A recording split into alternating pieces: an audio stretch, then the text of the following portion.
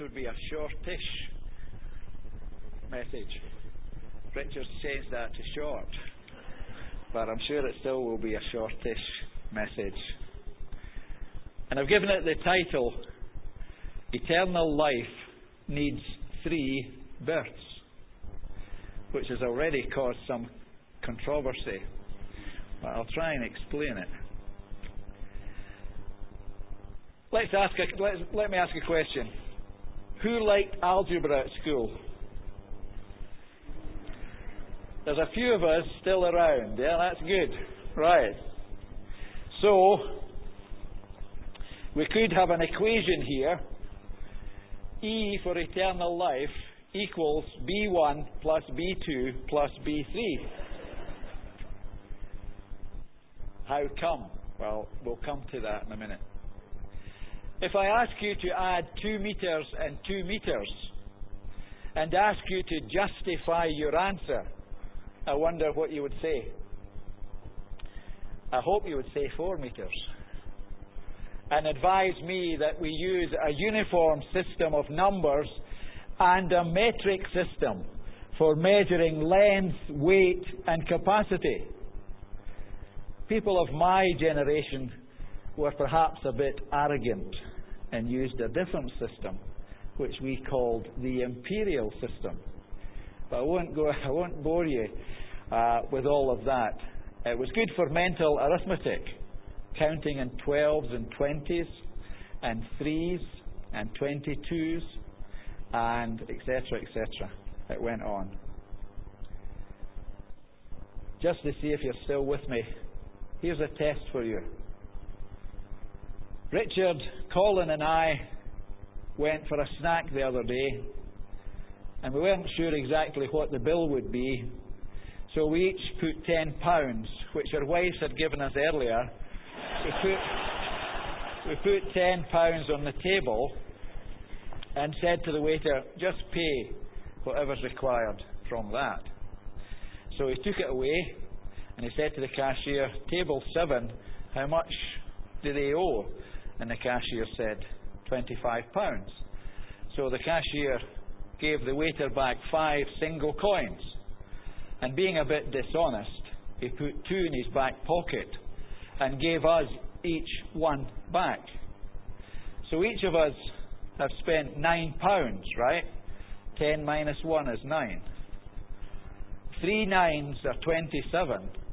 And the 2 the waiter has make 29. Where's the other pound?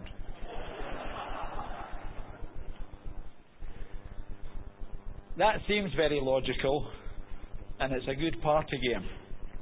But it's flawed because it's a wrong way of counting. Let's get back to important things. The message. And that is certainly not flawed because it comes from God's Word.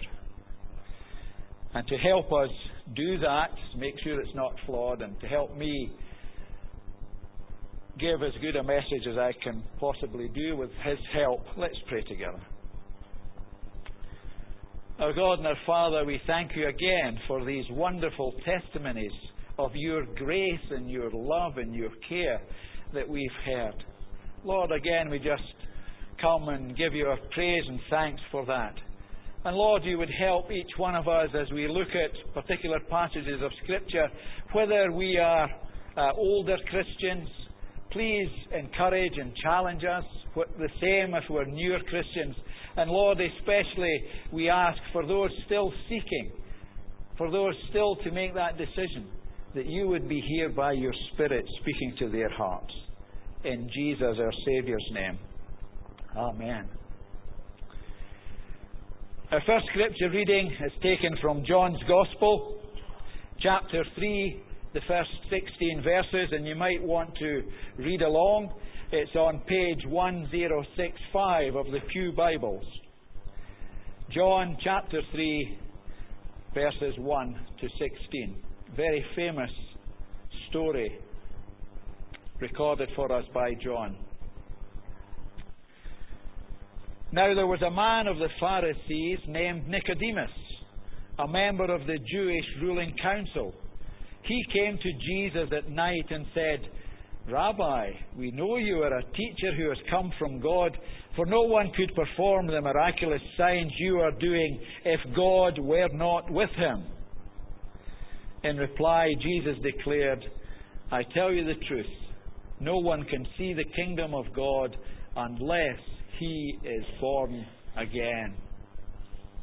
And for he reads she as well, unless he or she is born again, or born from above. How can a man be born when he is old? Nicodemus asked. Surely he cannot enter a second time into his mother's womb to be born?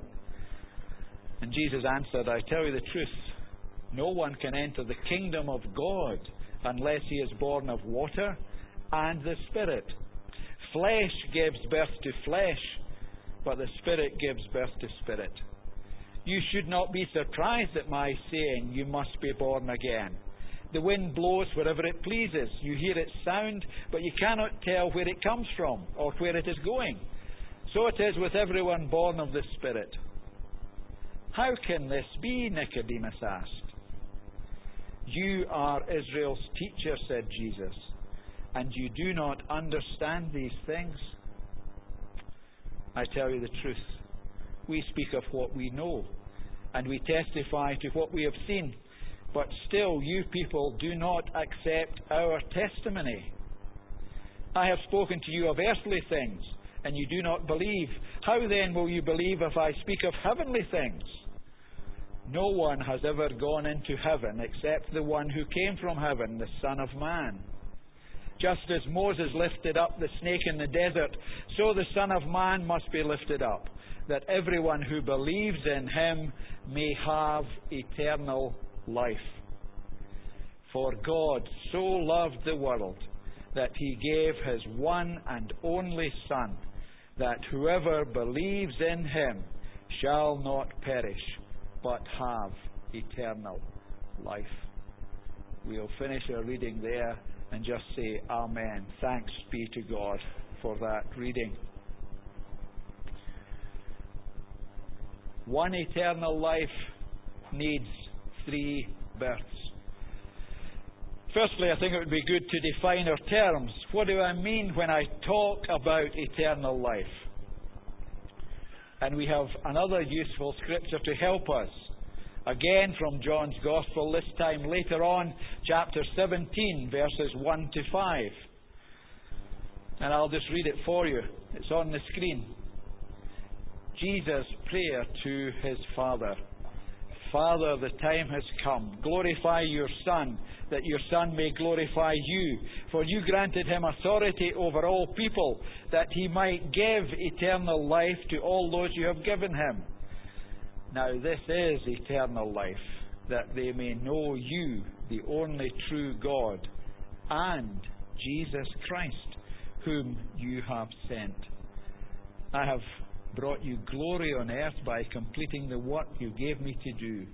And now, Father, glorify me in your presence with the glory I had with you before the world began. Amen. Eternal life, a gift for those who believe in Jesus and also believe that God sent him. God the Father sent him. And it will mean never-ending fellowship with God. A very good friend of ours, who happens also to be Marion's cousin, a fine Christian lady, writes lovely poetry. And I'd like to read this to you because I think this encapsulates very well what God's kingdom, what heaven is all about.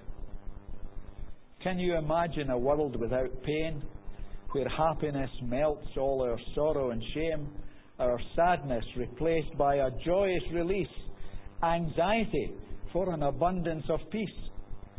Can you imagine a world without tear, where love in abundance relinquishes fear? Perfection replaces our envy and pride. Our spirit and soul emerge purified. Can you imagine a world never ending, no lurking shadows or darkness descending? The songbirds' melodious tones ever ring, while creation basks in eternal spring. Can you imagine a world where God reigns, the fulfilling promise for each to acclaim atonement for sin and this world's degradation, worship and holiness, glorification?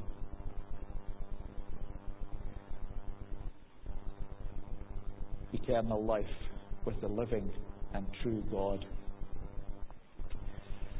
Let's look for a few moments at birth number 1, ours. Not because ours is more important, simply because it's where I started, where I decided to begin. It's something that every one of us has in common.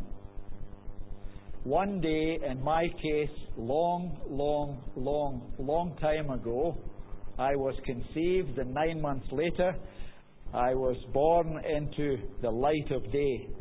I don't remember very much about it, and I'm sure you don't remember your birth very much either. God's Word reminds us that we were created in God's image, and He created us to freely worship Him. We weren't created as robots.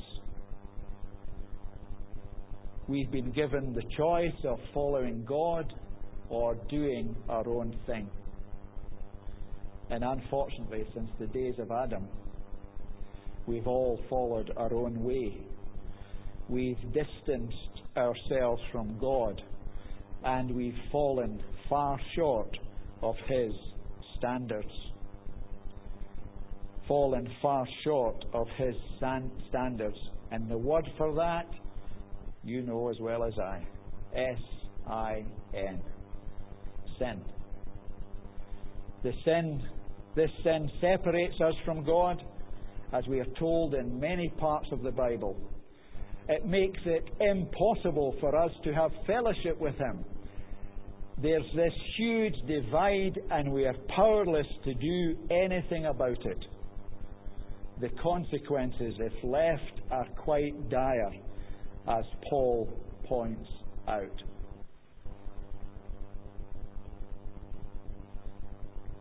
A good friend, Johnny Wilson, was wearing this T-shirt last week, and I said, Johnny, I'd like that as a visual aid. You might not be able to see it, but I'll read it to you. For the wages of sin is death. But there's another bit which we'll come to later on. The wages of sin is death. You can't get much more final than that, can you? Final answer? Final answer. Separation from God forever. Sin spoils, sin spreads, and sin separates us from Him in this life and the next life. And it would seem at this point, for those who don't know, that God could just wash His hands of His whole creation, turn His back on us, forget all about us, leave us to our own devices, and be subject to the penalty that He has laid on us. We've been born into the world of the flesh, into the sin-filled world. Birth 1, you and me. Birth 2 is the birth of Jesus, which we celebrate, don't we, on the 25th of December every year. Let me ask you a question. Was Jesus' birth any different from ours? Well, it wasn't in purely physical, human being born sense, as He was born as a completely human baby boy. It was different in another way, though. Let me ask, was your birth prophesied? Did any of your ancestors predict that 600 or 700 years down the line you would be born? Chances are, no, that didn't happen. But down through the pages of the Old Testament, the Hebrew Scriptures, God had been promising through His prophets that one day He would send a Messiah, a Saviour.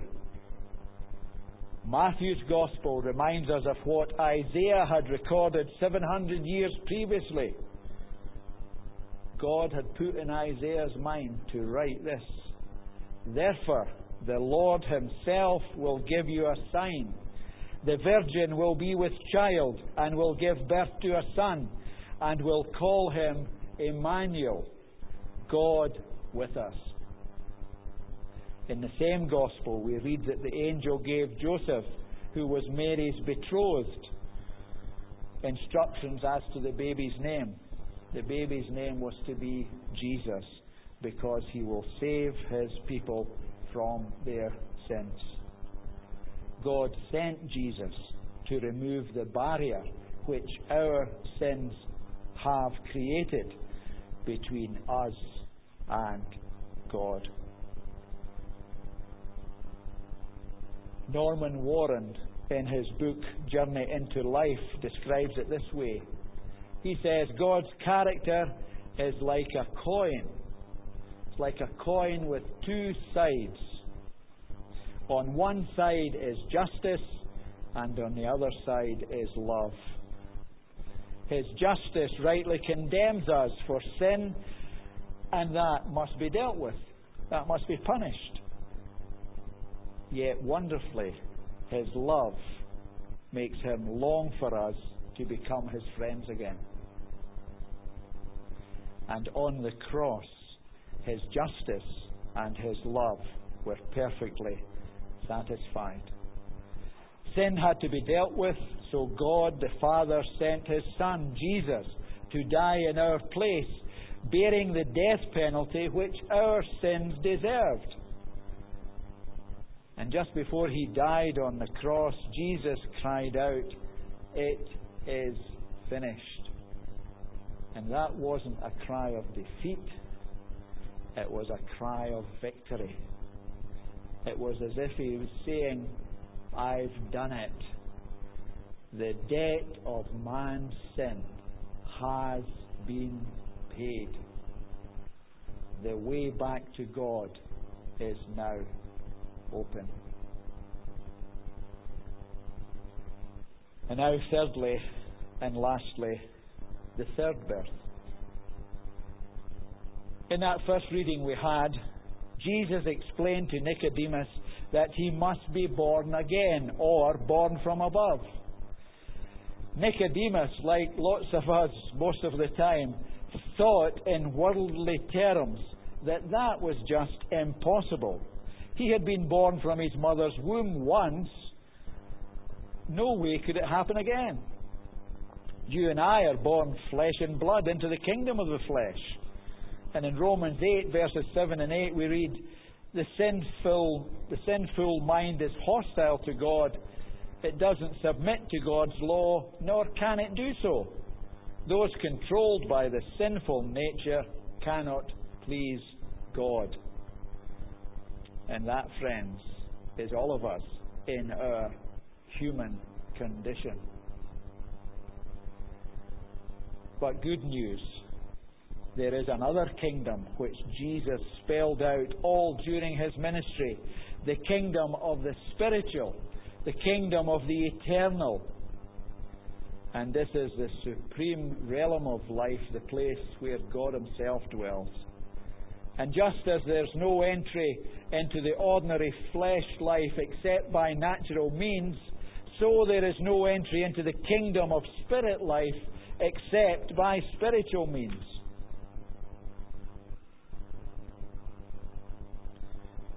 A new birth, another birth experience, this time a spiritual birth.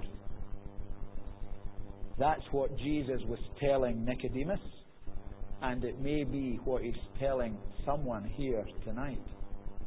And He's certainly reminding all of us here tonight. You must be born again into the kingdom of the true and living God. And unlike our earthly kingdom of flesh and bones, this is an eternal kingdom. And even more important than its timelessness, it's a place of supreme quality, the place where God Himself dwells, the place where there is no more pain, no more tears, no more sin, only peace and joy. How do we come by this third birth? For our part, simply by believing Jesus, believing who He is, the Son of God, believing why He came. He came to take our sins on His own body. And that's what He accomplished. He did accomplish that. He opened the road again. He built the bridge so that we can again have fellowship with God. Let me show you some contrasts. I borrowed these from the Moody Book of Theology. Let's compare the first birth and the second birth. So far as origin is concerned, the first birth is of sinful parents. The second birth is of God. The means of the first birth, corruptible seed. The means of the second birth, incorruptible seed. The nature of the first birth, of the flesh, carnal. Second birth, of the Spirit, spiritual. The realm of the first birth, we are Satan's slave in our humanity if we just stick there.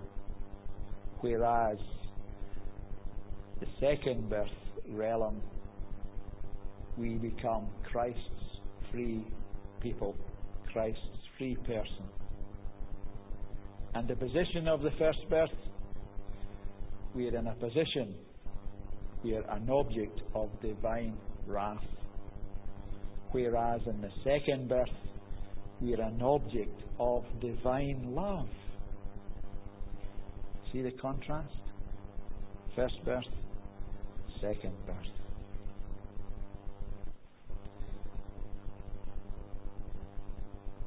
We are regenerated, if you like, instantaneously. There's a spiritual birth which occurs given by God when the Holy Spirit imparts new life. It's not a result of human experience. It's not something that we can do for ourselves. It's not based on any human effort. It's an act of God. Jesus took our sins on His own body. His blood was spilled for us, as we remember every time we celebrate communion. He gave His life that we might live. He lived and died to buy my pardon and yours. An empty grave is there to prove my Saviour lives. Let's just in the last few minutes summarize. By ourselves and because of our sin, our separation, our falling short of God's standard, we are unable to restore our relationship with Him. So we stand condemned, guilty, deserving God's judgment. But praise God for what He has done. He prepared man for the coming of Christ by giving him the law to convince him of his failures. He highlighted forgiveness of sin by the rites of sacrifice and by His teaching through His chosen prophets. Then the prophecies were fulfilled. They became real. God became man in Jesus, miraculously, fully human and fully divine. He demonstrated His love for us and His holiness at the cross at Calvary, because that was the only perfect substitutionary sacrifice for the repentant sinner, for you and for me.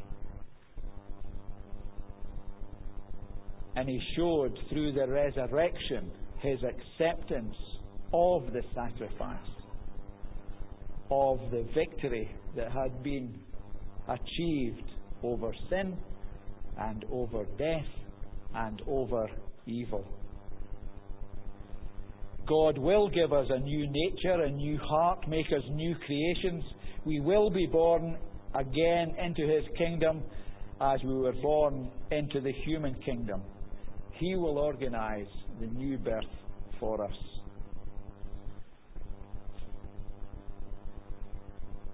Let me read the full verse here on Johnny's t-shirt.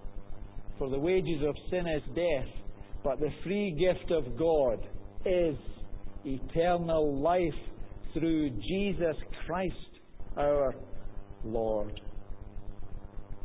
Amen. And what's our part? What have you and I to do? Well, we've got to believe in Jesus and in what He has done for us. We've got to be repentant. We've got to admit our sin. And we've got to be genuinely sorry for that sin. We've got to really hate what we've done. And we've got to be willing to change. We've got to accept Christ into our lives to be our Lord. We have to be accountable to Jesus. We ask Jesus to be our friend and to control our lives. We make a clean start, and having a new birth freely given by God assures us of eternal life with God for eternity. This is called conversion, turning away from sin. It's our response to God's offer of salvation through His Son, Jesus Christ. 3 births, 1 eternal life. Those shortly to be baptized are affirming publicly, as they have done from this pulpit, they're going to affirm publicly that they have this new life, that they've been born again. And there may be some other people here tonight who have been questioning what life is all about. And perhaps God Himself has spoken to you. Are you ready to say yes to Jesus? Yes, I too, Lord, need to be born again. Is Jesus inside or outside your life? Can I encourage you not to ignore that invitation? I'm going just in a few moments to say a prayer, and I'd like to ask everyone to have their eyes closed. If you feel that you would like to accept Christ as Lord and Saviour, just please stand during the prayer as I say the words of commitment and acceptance, which you can repeat silently into yourself. The words again are taken from Journey into Life. Let's all bow in God's presence. Let's pray. Lord Jesus, I know I've sinned in my thoughts, in my words, in my actions. There are so many good things I have not done, and there are so many sinful things I have done. I'm sorry for my sins and turn from everything I know to be wrong. You gave your life upon the cross for me. Gratefully, I give my life back to you. Now I ask you to come into my life. Come in as my Saviour to cleanse me. Come in as my Lord to control me. And I will serve you all the remaining years of my life in complete obedience. Amen. Now, you may not have felt led to stand, but tonight, perhaps when you're in your own room, quietly, then you could just repeat some of these words and ask Christ into your life. 3 births needed for eternal life. The main one being born again into God's wonderful kingdom, accepting God's free gift of eternal life. Before the baptisms, we're going to sing again, Its Name of All Majesty.